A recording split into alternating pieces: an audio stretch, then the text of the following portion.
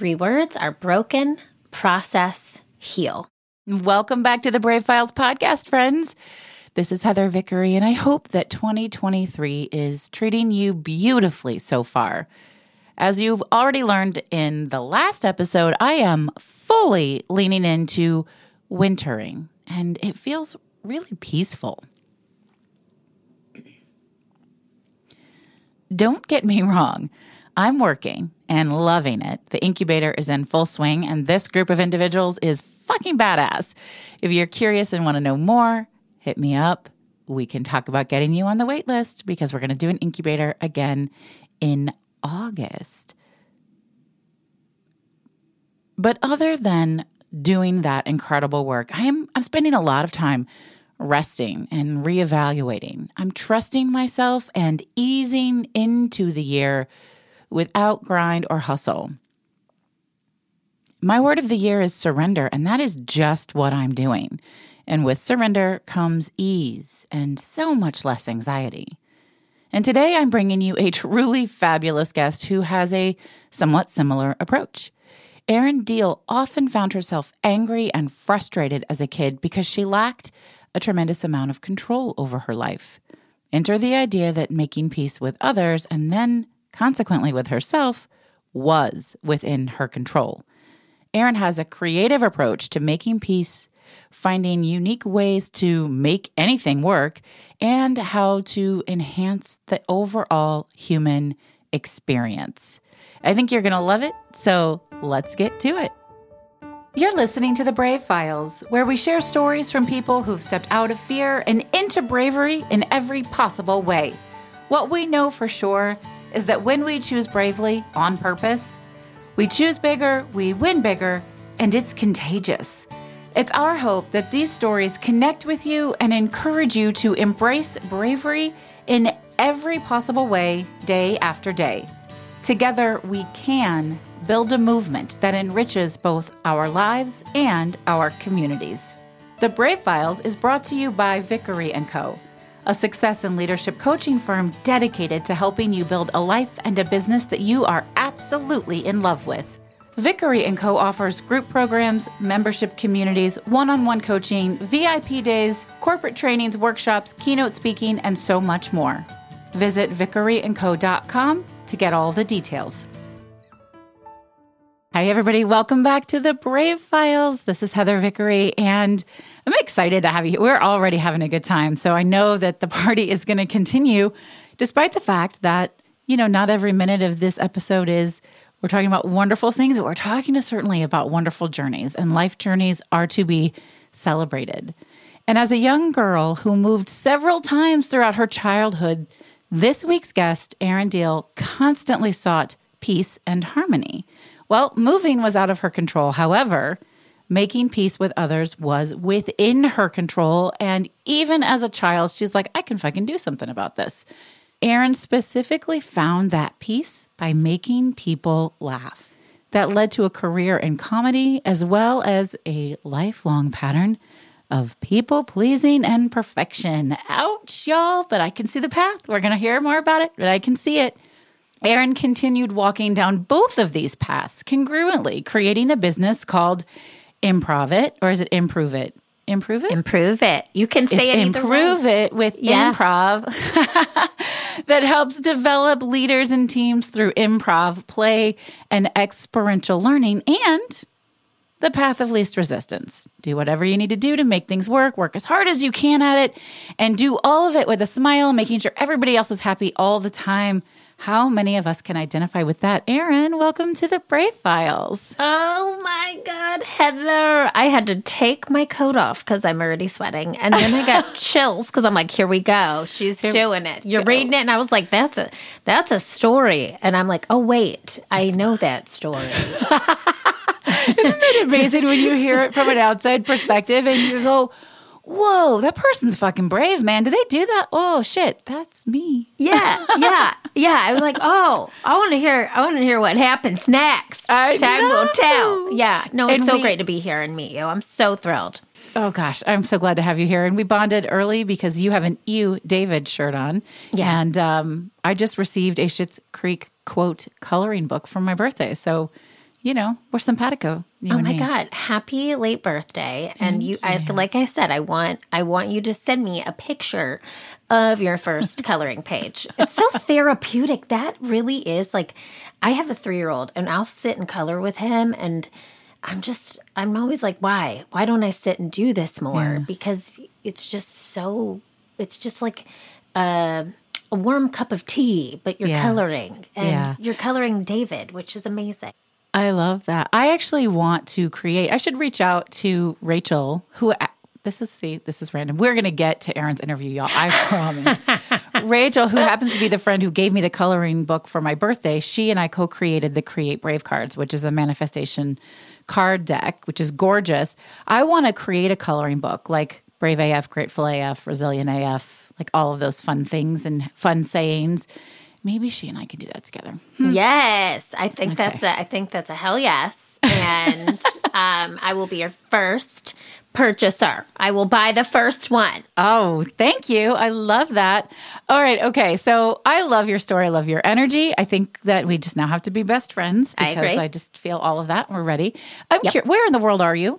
So I'm in Charleston, South Carolina. Okay. By way of Chicago. So hey. Hey. Yes. Oh, hey, Chi-Town. Lived there 15 years, Heather. See, we probably ran into each other at some point. I feel like but I moved over the pandemic and now live closer to the ocean. I had to get out of the cold. It was too much. I feel all of that. The ocean. Yes. I like to be near the water. I love Chicago. And I was born and raised in Indianapolis. Went to college in Ohio and then moved to Chicago right after college, which, by the way, was in 1997. And earlier today, I was in a coaching call with an executive client who was born in 1997. No. And see, I told you this before we had recorded. I'm like, what water are you drinking? Because I need that. This is Botox and prayers. Okay, girl, you look good. No, Stop. You are crushing it. But I hear you. I know it's scary, and sometimes a lot of my team are Gen Z. I'm an elder millennial. We've got some millennials on the team. And all Gen X. Oh my God! All the way. Yes. Okay. Well, and I'll say stuff too. I'll be like, okay, don't you remember this? And they're like, no. And so I get it, but it is fun. I told them, keep me fresh, keep Granny hip, Oh, it's all hilarious. Yeah. I have 3 teenagers and a 9-year-old. Oh my God. And I swear to God, we're going to get to your interview, but this is fun. We're having fun. This feels like an interview for Was It Chance? This is how we do in my other podcast, which I co-host, and we're just fucking gab for an hour and a half. We could do it. Let's do both. But I just have to say this, and then we're going to move into it. Although you're funny, and that's kind of like your thing. So, talking about these younger kids, my 16-year-old, it was my partner's birthday the other day as well. And I was like, hey, shorty, it's your birthday. I'm not a rapper. And my daughter's like, it's Shotty, mommy. It's not shorty. I was like, yo, it's shorty. She's like, no, it's not. It's Shotty. And I was like, why don't you go ahead and look that up for me? Yeah. Because that's my generation. That's our generation. And she's like, fine, it's spelled like shorty, but it's pronounced like shoddy. I'm like, it's just vernacular, babe. It's vernacular. It's vernacular. And to that point, I also have made jokes and sent this as a birthday card with that same phrase, go shorty. And I say shorty, it's sherbet day, like sherbet. And they'll be, there you go. You put a little picture of ice cream on there. Sherbet. And it's a pun within a pun. So and there's it's many shorty. ways. Yeah, and it's shorty. It is. They don't know. I'm with you, Heather. I'm with you. It is 1,000% okay, shorty. Well, so you came via Chicago, but you moved a lot as a child. Let's talk a little bit about that. I don't know what your home life was like. Why were you moving so much? Where did you go? All the things. Well, yeah, I'll say this. My parents are amazing humans. I can't say that I had a rough childhood. It was just a lot of moving due to my dad's work. He worked for the motor industry. So we ended up kind of moving where the different plants were they made car wires for the big 3. Okay. And we ended up going from South Carolina to Georgia. And then I went to a high school in a suburb of Detroit.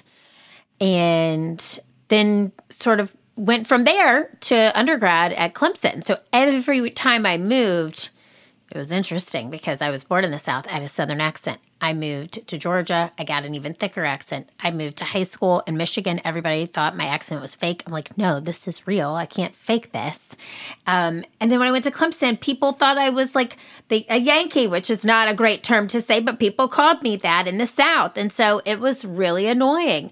And then I just developed this voice, which I call a nasal twang. So that's where we landed. I'm like Fran Drescher on a farm. Okay, so Dad's job had you moving around a lot. And what are the ages that you're making all these transitions? Yeah, so 8, 13, 18. Man, those are really prominent ages. And that awareness at 8, especially for a girl, I've had 4 8-year-old girls, Oh my God. You're really just starting to figure out who the fuck you are and who you want to be in the world.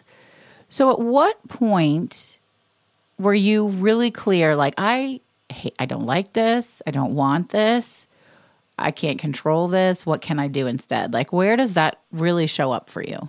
Yeah, that's a really good question. I think for me, it was, when I was 8, I think that was hard because that was my world. That was the only thing I knew until I was 8 years old. But then I had actually, the place I moved to was a small town in Georgia. I had a set of friends who, I'm just going to say it, Heather, I got into some trouble at a young age. I was not, yes, sometimes, she had a friend with an older sister. She found cigarettes. She found alcohol. She might have found the Doja. She found a lot of things at an early age in middle school. And so what was funny was that we were in middle school, and then we go from after 7th grade, you go to junior high and 8th grade. And so when I went to 8th grade, I was like, I'm dropping these friends. I'm done.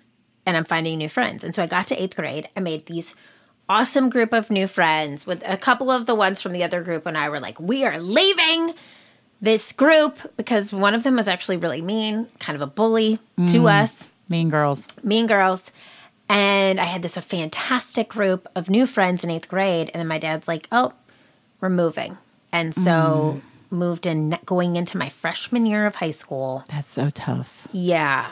And luckily moved into a neighborhood where I met my now best friend in the entire world. Oh, yay. And had a group of amazing friends. But it was really tough because I was 13 years old. I was going through puberty.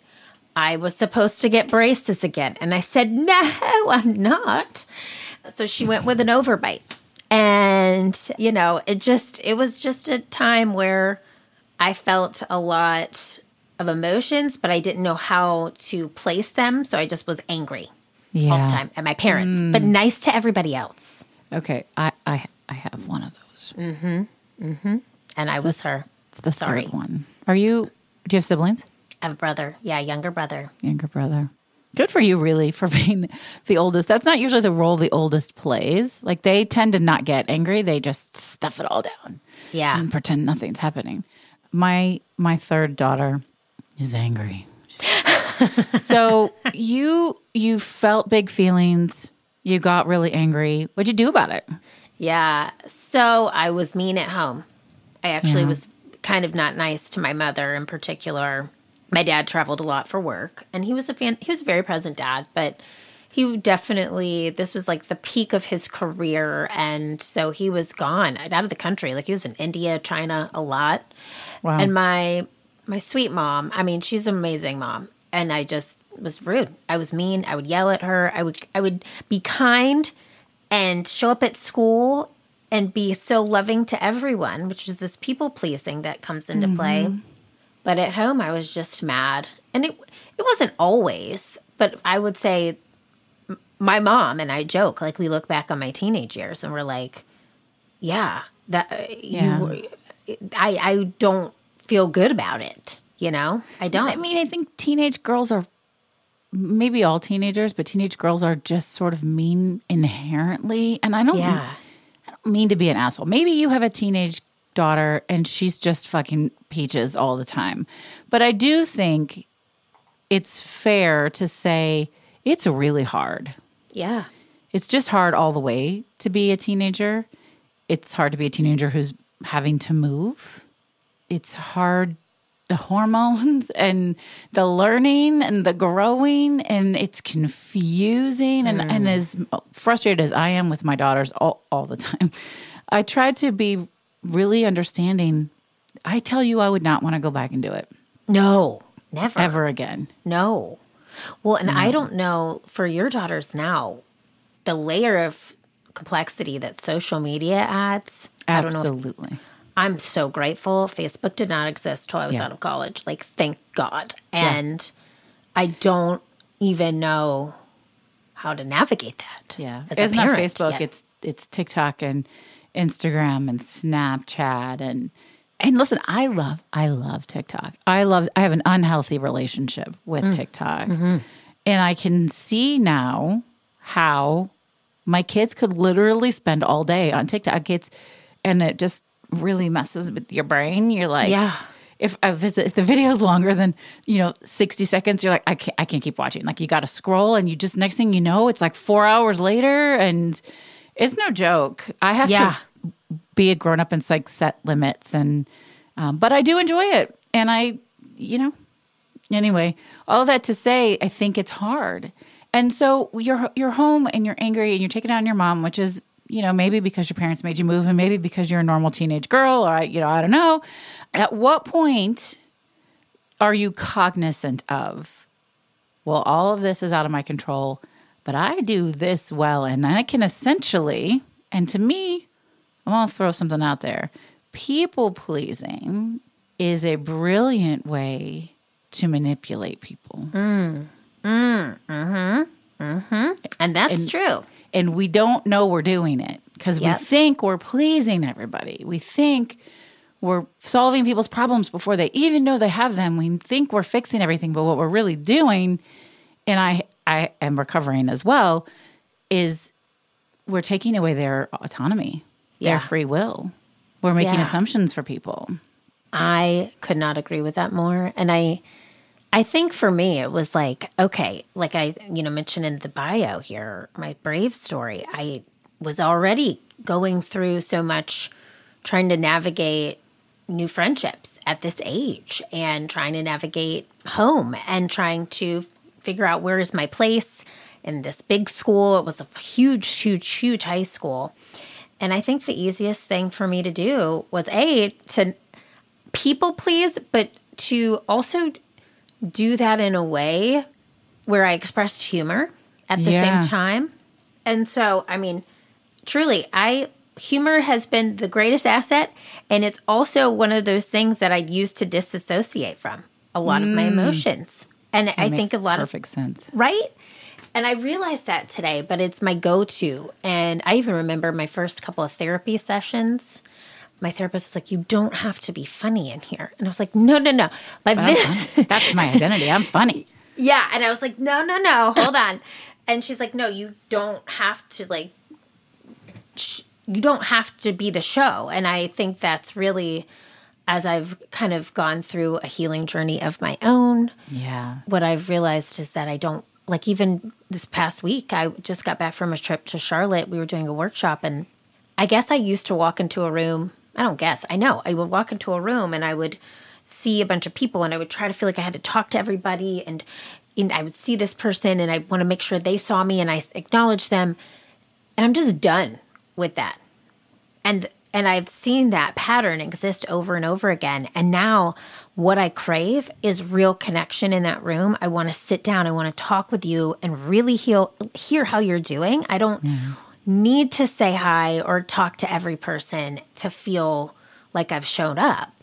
And it's just a different mindset that I'm hopeful continues. And it will continue because I'm so sick of that other way of living. Yeah. Oh, that's really lovely.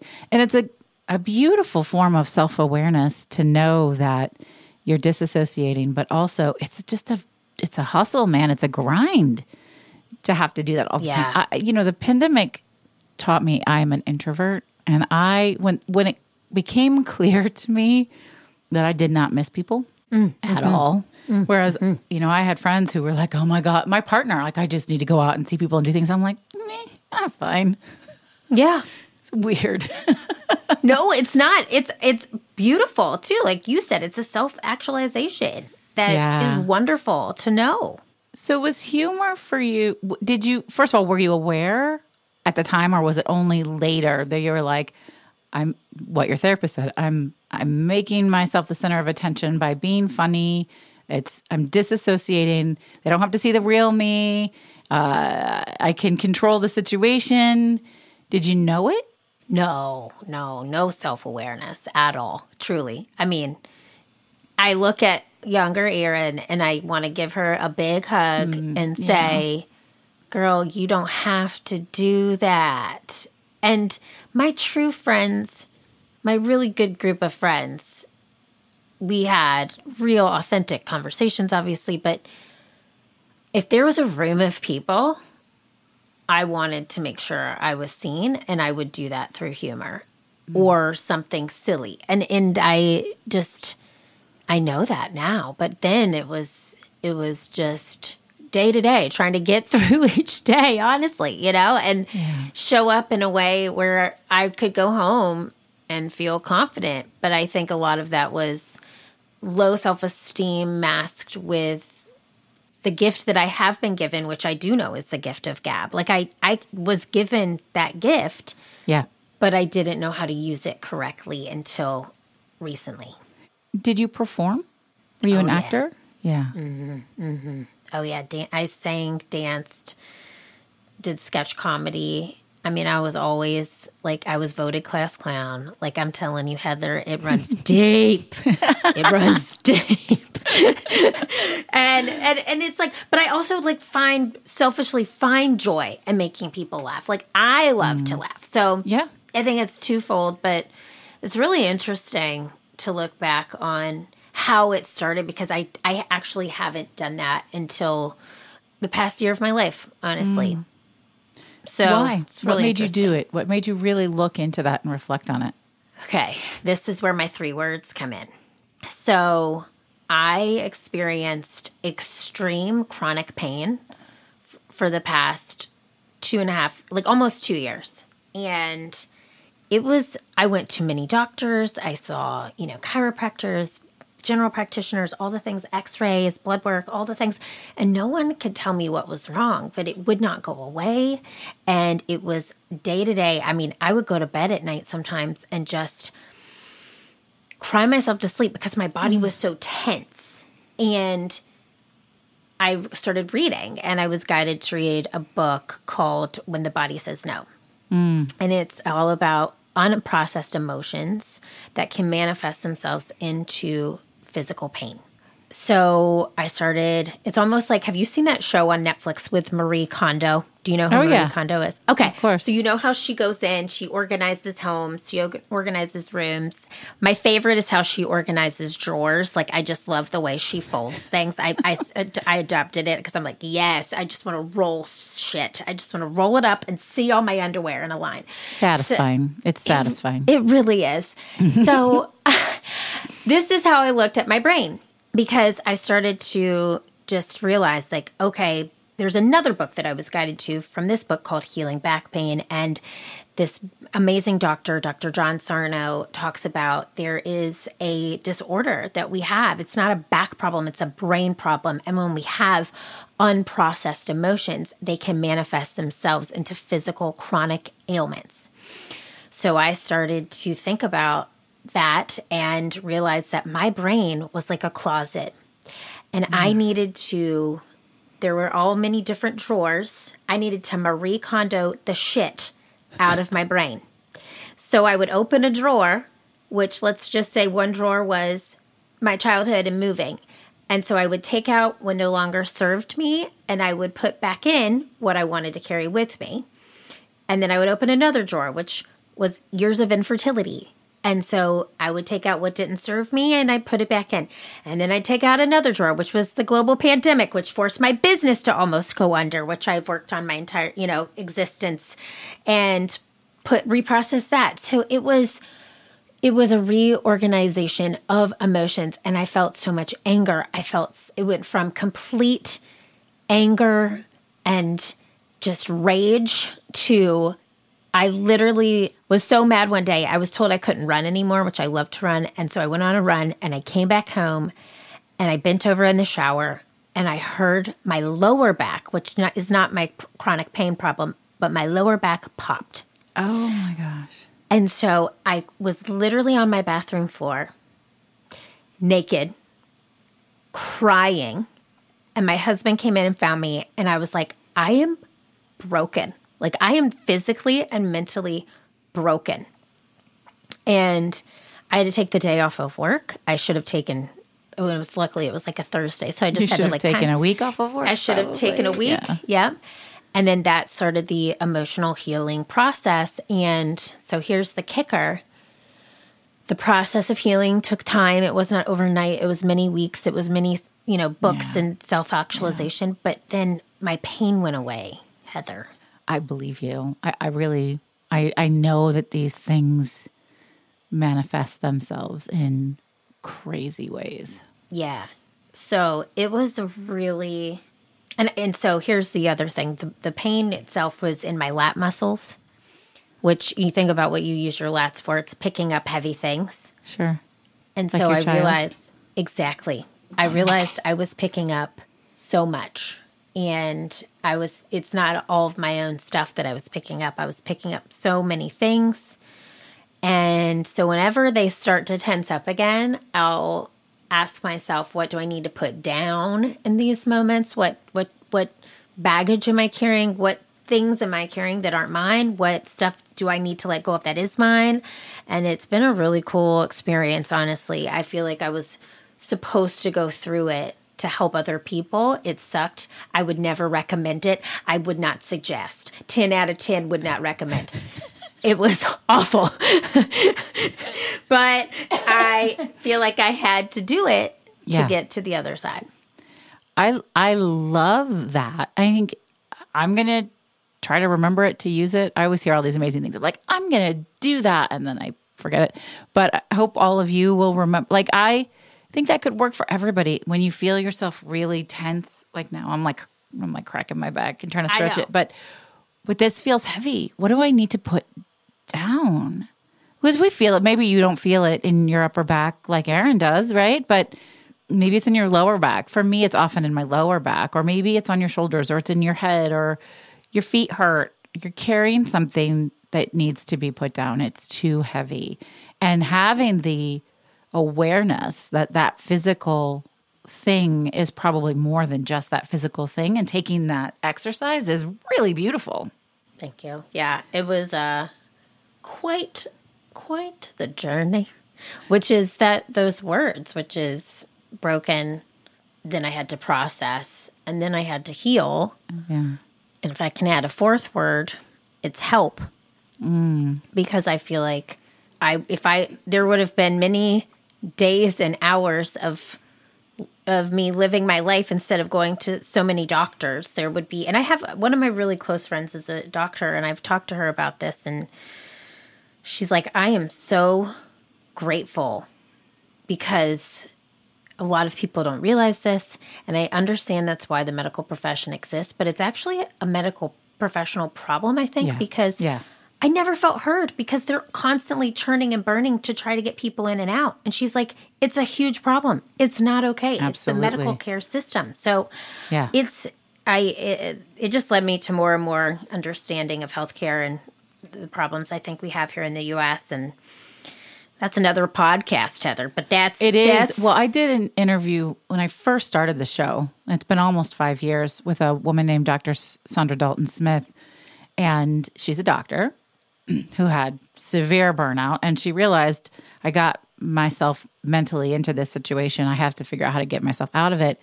And she came up with the 7 types of sacred rest, which you probably would really like. Her stuff is super religious, which isn't my particular jam, but it's such great content that I overlook it. And it's what works for her. And so there's no judgment. But the 7 different types of sacred rest are really powerful. And I think it ties into that. What do I need to put down? Like, What do I need to do? What kind of rest do I need? Is it sleep or do I need to be creative? Yeah. Is it being creative or do I need to connect with the earth? Is it, like what kind of rest do I need right now? Yes. Yes. And I love that check-in too. That's something I never did ever. And I would my pattern was disassociation through achievement. I mean, I'm a type 3 Enneagram achiever. Like I'm just, give me a checklist. I'm going to get that mother effer done. I'm going to go to town. Like I just disassociated myself.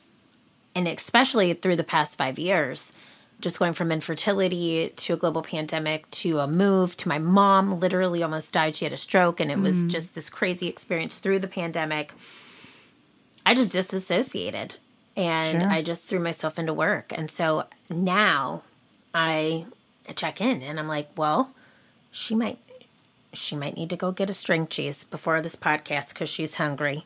There you go. She might need to check out, because we just got back from a big trip early today because I'm not going to get work done anyway because I'm so tired. Like there's things that I would just push through, simple things that add up to really big things like burnout. And I got there and I don't want to do it again.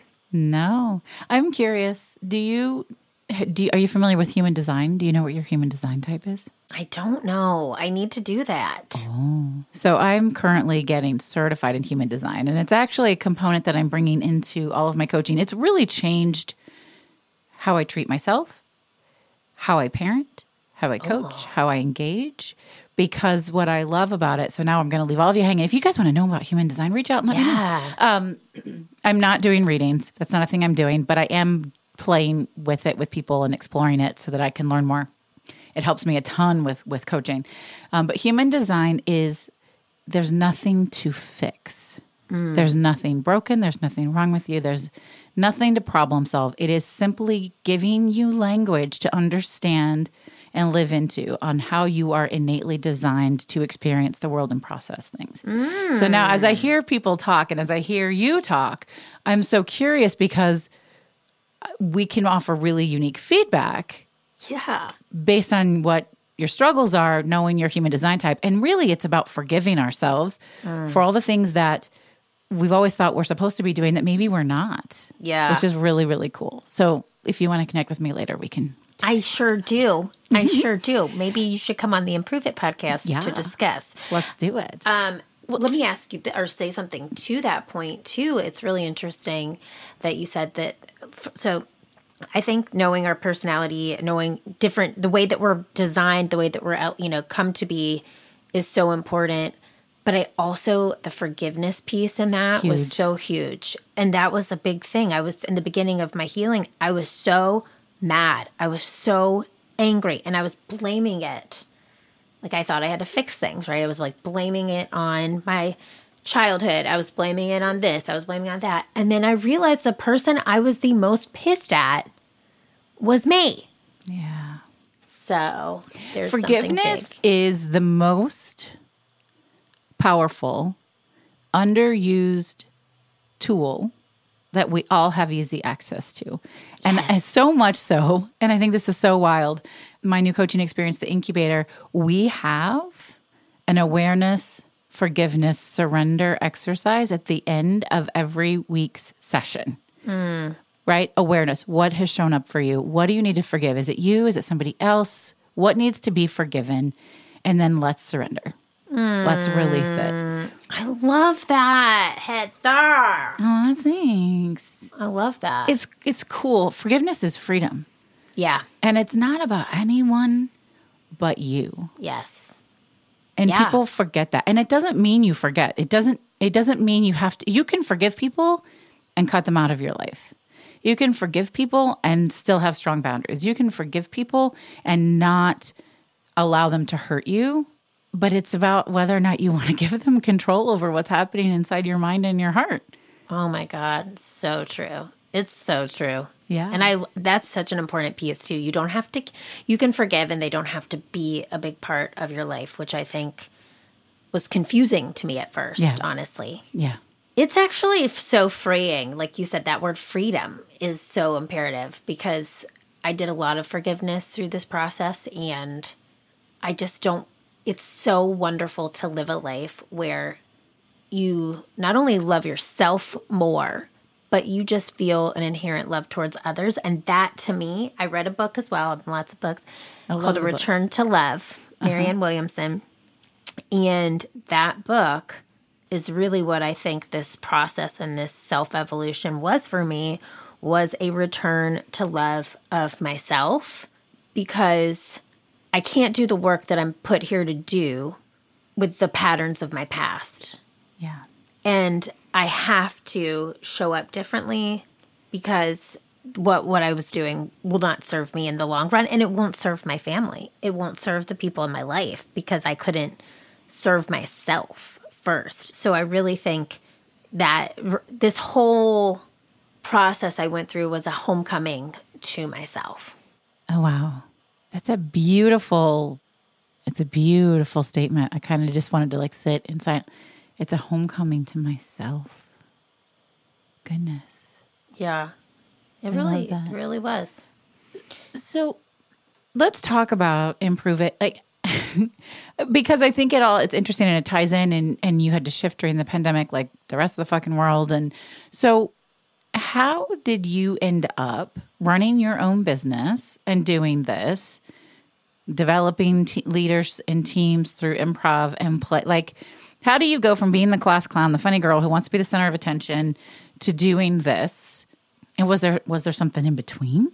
Oh, yeah. Oh, Heather, there's like a book that I could write on all the odd ass jobs I had. I'm talking about, I was a costume character with a fan inside of the costume. Well, what character? Oh, it was like a Tamagotchi toy at the Shed Aquarium. So that's probably how we met before. That's fucking awesome. Yeah, I was like, Shed Aquarium. Yeah, it was me, Heather.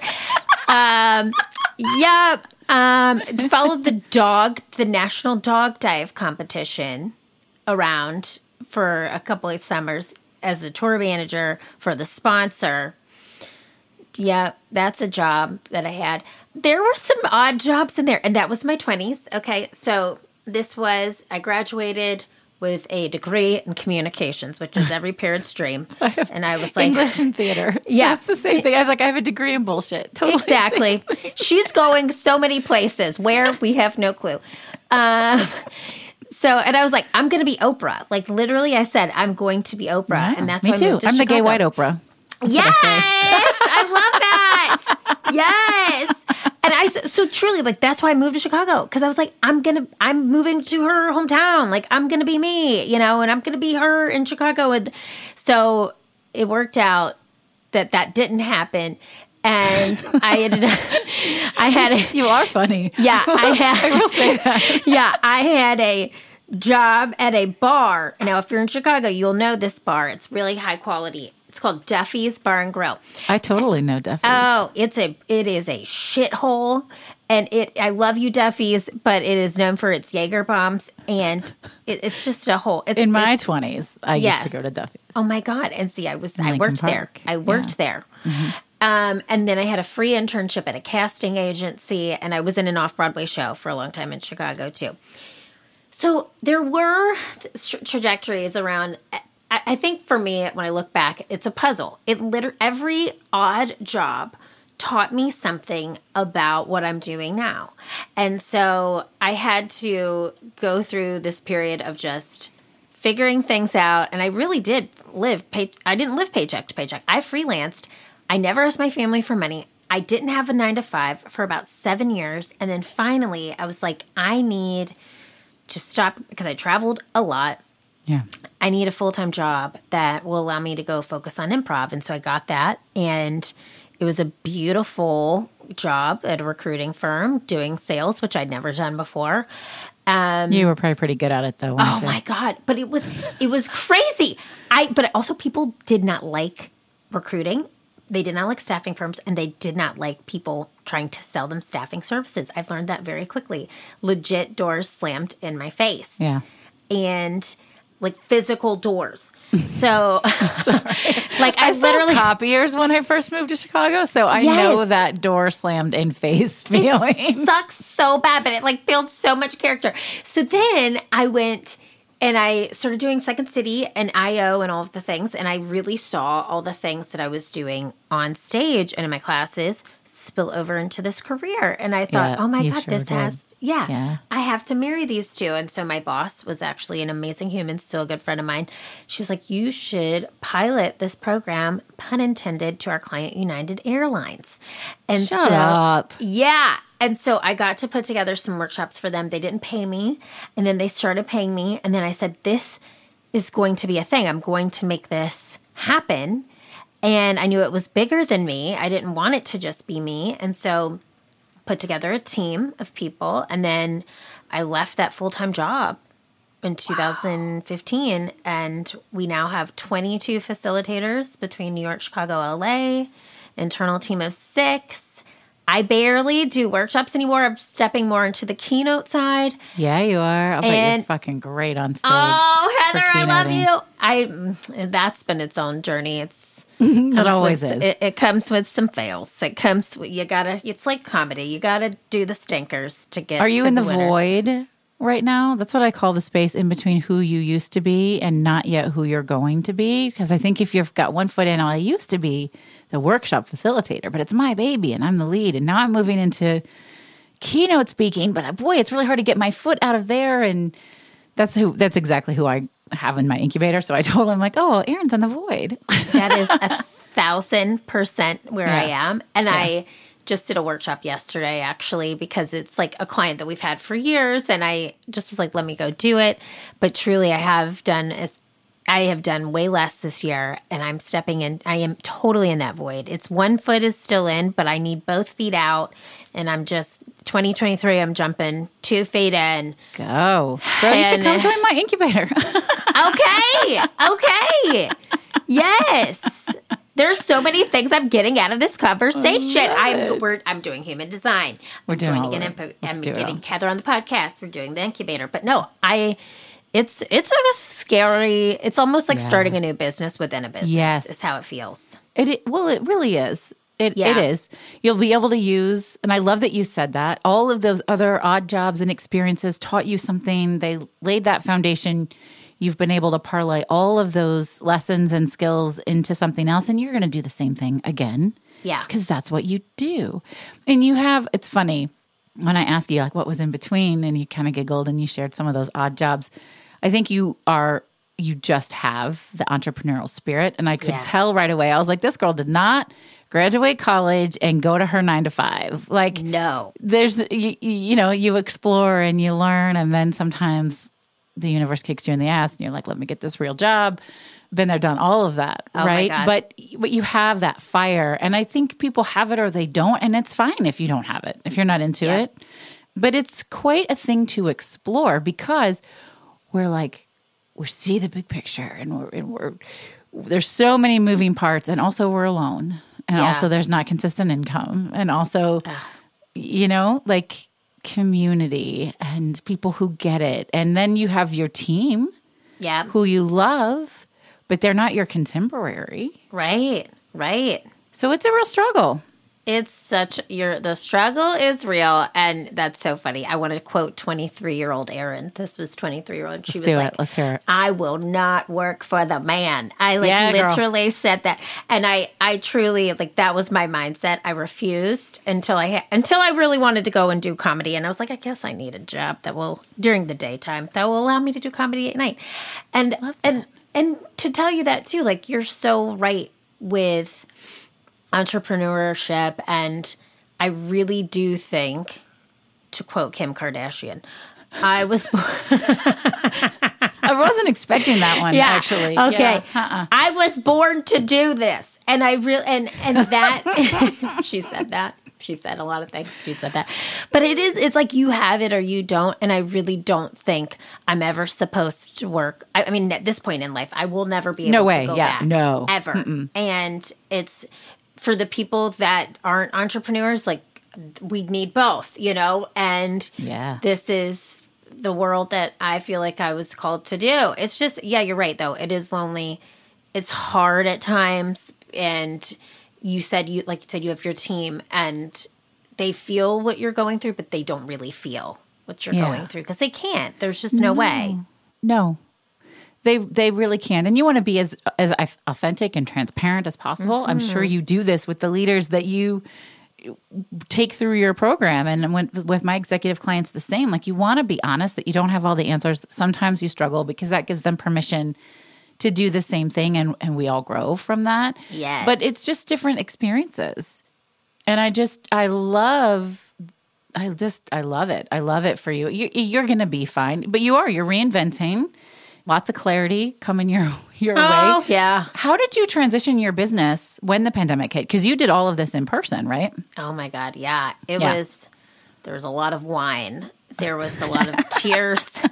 No, honest, and like in a real vulnerable way. It was the hardest thing I ever had to do. But at the same time, I also look at it like the great pause. I had never stopped in the 6 years of building it. Yeah. And it was like senior year of high school, looking at my yearbook and seeing pictures of the things we had done and the accomplishments, and they never sunk in for me until that moment. Like, I never took a step back to reflect on what we've built. I had just finished the Goldman Sachs 10,000 Small Business Program at the end of 2018. Then I got pregnant in 2019, but we were executing against the growth plan. I came back to work basically a month before 2020. And then it was 3 months and then a boom, right? And when I tell you, it was the craziest time. We went from completely in person, one of the best years we were supposed to have, to contracts being pulled and destroyed, to basically we could not pay people to come to our first virtual workshop. We were literally like, come for free. We'll give you $5 stipend to Starbucks. Like, it's truly... And everyone was like, no, we're figuring our own shit. We don't have time. And so it took about a couple months until people were saying, okay, our intern program is definitely virtual. What do you have? This summer we're using our emerging leader program. It's completely virtual. What can you do? And so we built the business on virtual work through 2020, and we got the paid protection program loan. Thank God, both times. And we just sat and waited and worked virtually until the world came back. And I knew, and my dad is also a business owner, and he said, here's what you have to do. You have to stay top of mind these 2 years. Market yourself, so when the world comes back, you will be the first thing on their mind. And it happened. He was right. And it definitely, well, we're seeing so many people wanting to be in person, offsites, conferences, all of that. We came back this year, and it's been the best year we've ever had because we also have the combo, both virtual and in person. Yeah. And not everybody, some people fully pivoted to the virtual, and they're like, never going back. Yeah. I can appreciate virtual a lot, but there's something that happens when you're live in a room that you cannot replace. Agreed. No matter what.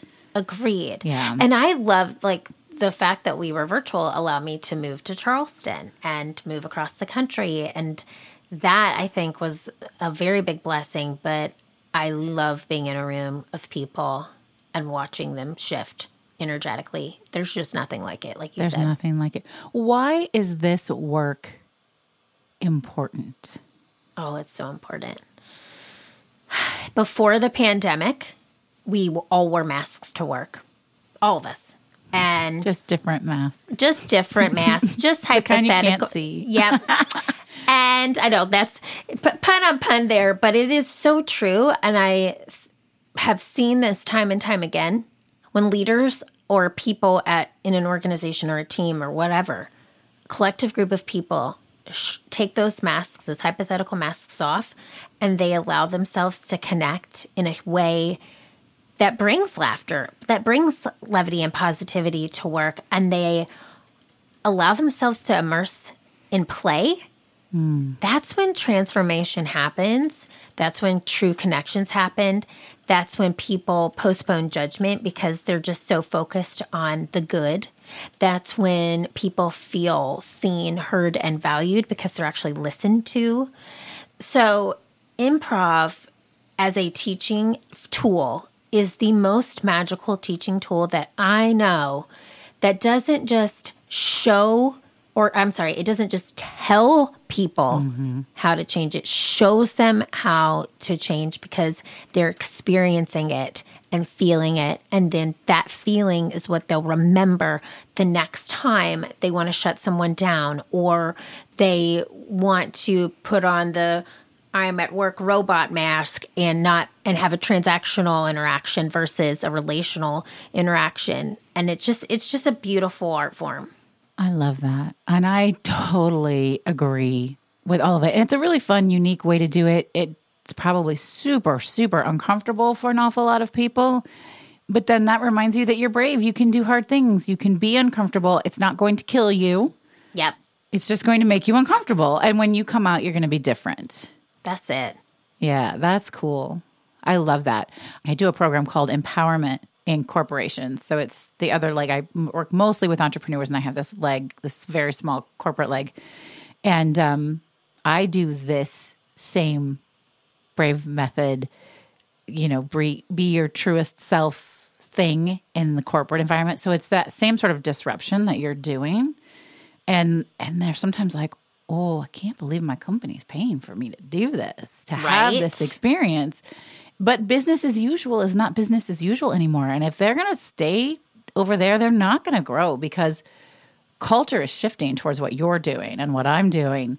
And people are ready to step out behind that, get out of that mask that you're talking about. I love that. Yes, thank you. And I love what you're doing. I think it's so important. And it's all about enhancing the human experience because we all go to work and we all are at work way longer than we're with our families. And I think it's truly about investing that time into ourselves, into our employees, into our teams, because when we invest that time into them, they can give to so many other people. They can help your clients. They can help the bottom line by helping your clients. They help. It literally helps everything if your people are happy first. Absolutely. Everything. Everybody's happier and everybody makes more money. Yes. Fuck yes. I love it. Well, that feels like a really great time. It sounds like a great time to ask you about celebration because there's a lot in that to celebrate. And in the work that you do and the change that you see in your self-awareness and your healing and taking this leap to get out of the void and move into this next phase of who Erin Diehl is, all of that. How do you like to celebrate? So that's a really great question. So there's a phrase that I go to constantly, no risk, no champagne. Whoop. Yep. So I have really nice bottles of champagne in my fridge.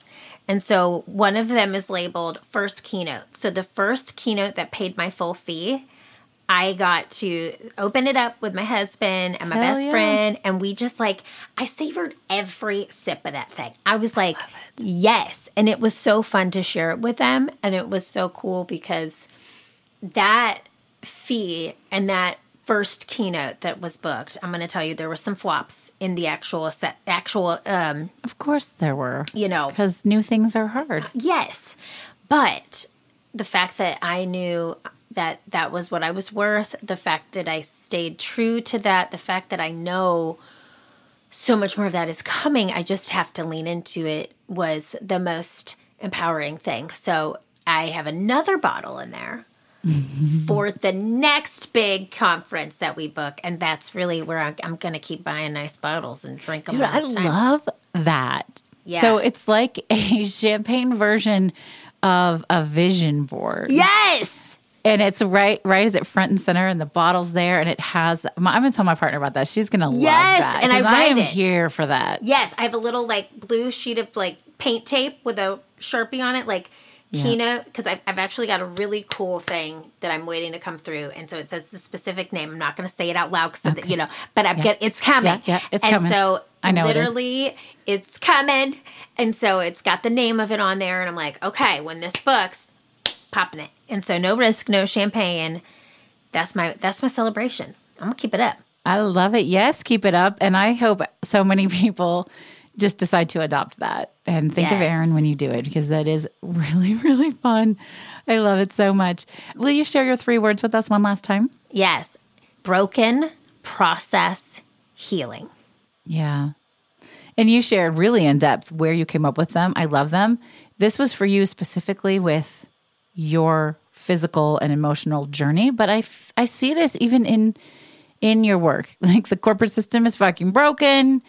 You take them through this new process, they come out healed, or healing. Oh my God, Heather, I just got chills. I just got chills. I just went back to the South and it just got chills. No, that's so, wow. You're really good at your job. Everyone hire Heather now. You know what? I am really good at my job. You are. I will claim that. It's not for everyone, but for people who are ready to do real fucking work, we do real powerful shit. But you do, and I love that. And it's nice to see that and own it. And I just think you are magic. Thank you. I think you are fucking magic. I love saying that. I just think that the world needs more light workers. You're a light worker. You just are. You're doing great work for the world. You're here to empower people. So kudos to you for this podcast, for showing people how to be brave. Thanks for showing me that full circle moment. That really blew my mind. I'm not going to lie to you. I am like, wow, yes, that's it. And now I have to figure out how to market and put that into writing. Yeah. That is beautiful. That was beautiful. I love it. Well, before I let you go, I get to ask you a question that I feel really passionate about, which is what's your favorite charitable organization to support? Yeah, I love this. And I'll tell you this, Improve It was built on a foundation of philanthropy. And I hate to say this, but we got away from it in the pandemic. So I'm going to share an organization that we have two organizations that we were supporting prior to. One is Girl Forward, which is a local organization in Chicago, which helps young women and refugee women find just empowerment opportunities in groups and communities within each other. And so I love Girl Forward. If you can look at them in the Chicago area or just anywhere, they're a fantastic, fantastic organization. And then another organization I love that has a chapter in Charlotte. I got to say two because they're about young girls. It's okay. It's called Girls Rock. Okay. And I like the theme. Yes. And they use music to empower young women to be their best selves and to show up with confidence. And they have a local chapter in Charlotte, North Carolina, but I think they have them all over the U.S. But those two really, really just stand out to me. I love helping young women show up and be brave, and which is what you're all about. I love that. That's so cool. That's beautiful. So folks, you know the drill. Get to know them, share them on social media, connect, like if you've got time, money, if you want to refer them to somebody else. Listen, y'all, we are in this together, whether or not we want to be, here we are. And so when we choose to collectively come together to make a difference, we fucking do it. So let's do it. Yeah, let's fucking do it, Heather. This is awesome. Erin, how can people find you? You've got a podcast they can listen to. If they've got a company who wants to hire you or what else? If they're looking for speakers, tell them all the good stuff. Yes, you are the best. Well, Heather's going to come on the show. It's called the Improve It Podcast. So check it out wherever you listen to pods. And we talk about improv and how it can help you be your best self. And you can find me on LinkedIn, Erin Diehl, at Improve It, the only one. And then my Instagram is at Keeping It Real Deal. It's a lot of words. There's no G. Keeping It Real Deal. Okay, it's like keeping. KEEPINIT. Mm-hmm. Real. And real. then deal is spelled DIEHL. DIEHL. Yep. Jesus, Nailed it. I didn't even say and it then right. I know. And then our website's learntoimproveit.com. y'all. DIEHL. Big deal. But yeah, you can check out our website, learntoimproveit.com. And I would love to be your keynote speaker at your next event. Plug. So I can drink more champagne. Y'all. More champagne. We need more champagne. She wants to drink more champagne. I like it. I love it. All right, Erin, thank you so much for being here with us today, sharing your joy, your energy, and your process, your broken process, heal process. Bring it. Full circle. I love it. Full circle. You guys, thank you so much for tuning in. We had fun, right? This was a lot of fun. And I want to hear what showed up for you. If something really connected, if it made you laugh, if it made you think, if it made you feel something, please tell us. The best way to do that is by rating and reviewing the podcast. Wherever you're listening, subscribe, tell us that you love us, because it makes me feel better, and also it helps other people find us. If you are moved by any of the free content I put out, like the podcast, like the weekly Brave in Action live show, and you want to support this mission, you can say thanks by buying me a coffee. I know, it's a not really a coffee, but I save it and eventually it all goes to the local coffee shop. Let's be honest. You can say thanks by visiting vickeryandco.com/say thanks. I appreciate it. I love you. I'm so proud to be on this journey with you. This is Heather Vickery. And until we get a chance to talk again, I'm reminding you today and every day to go out and choose bravely. Bye now. You've been listening to The Brave Files, stories of people living courageously. Visit us at thebravefilespodcast.com to learn more about the show, find our show notes, and access full episode transcripts. And we'd love to know what you think of the show. We invite you to connect with us via Instagram and send a DM. You'll find us at The Brave Files Podcast on Instagram.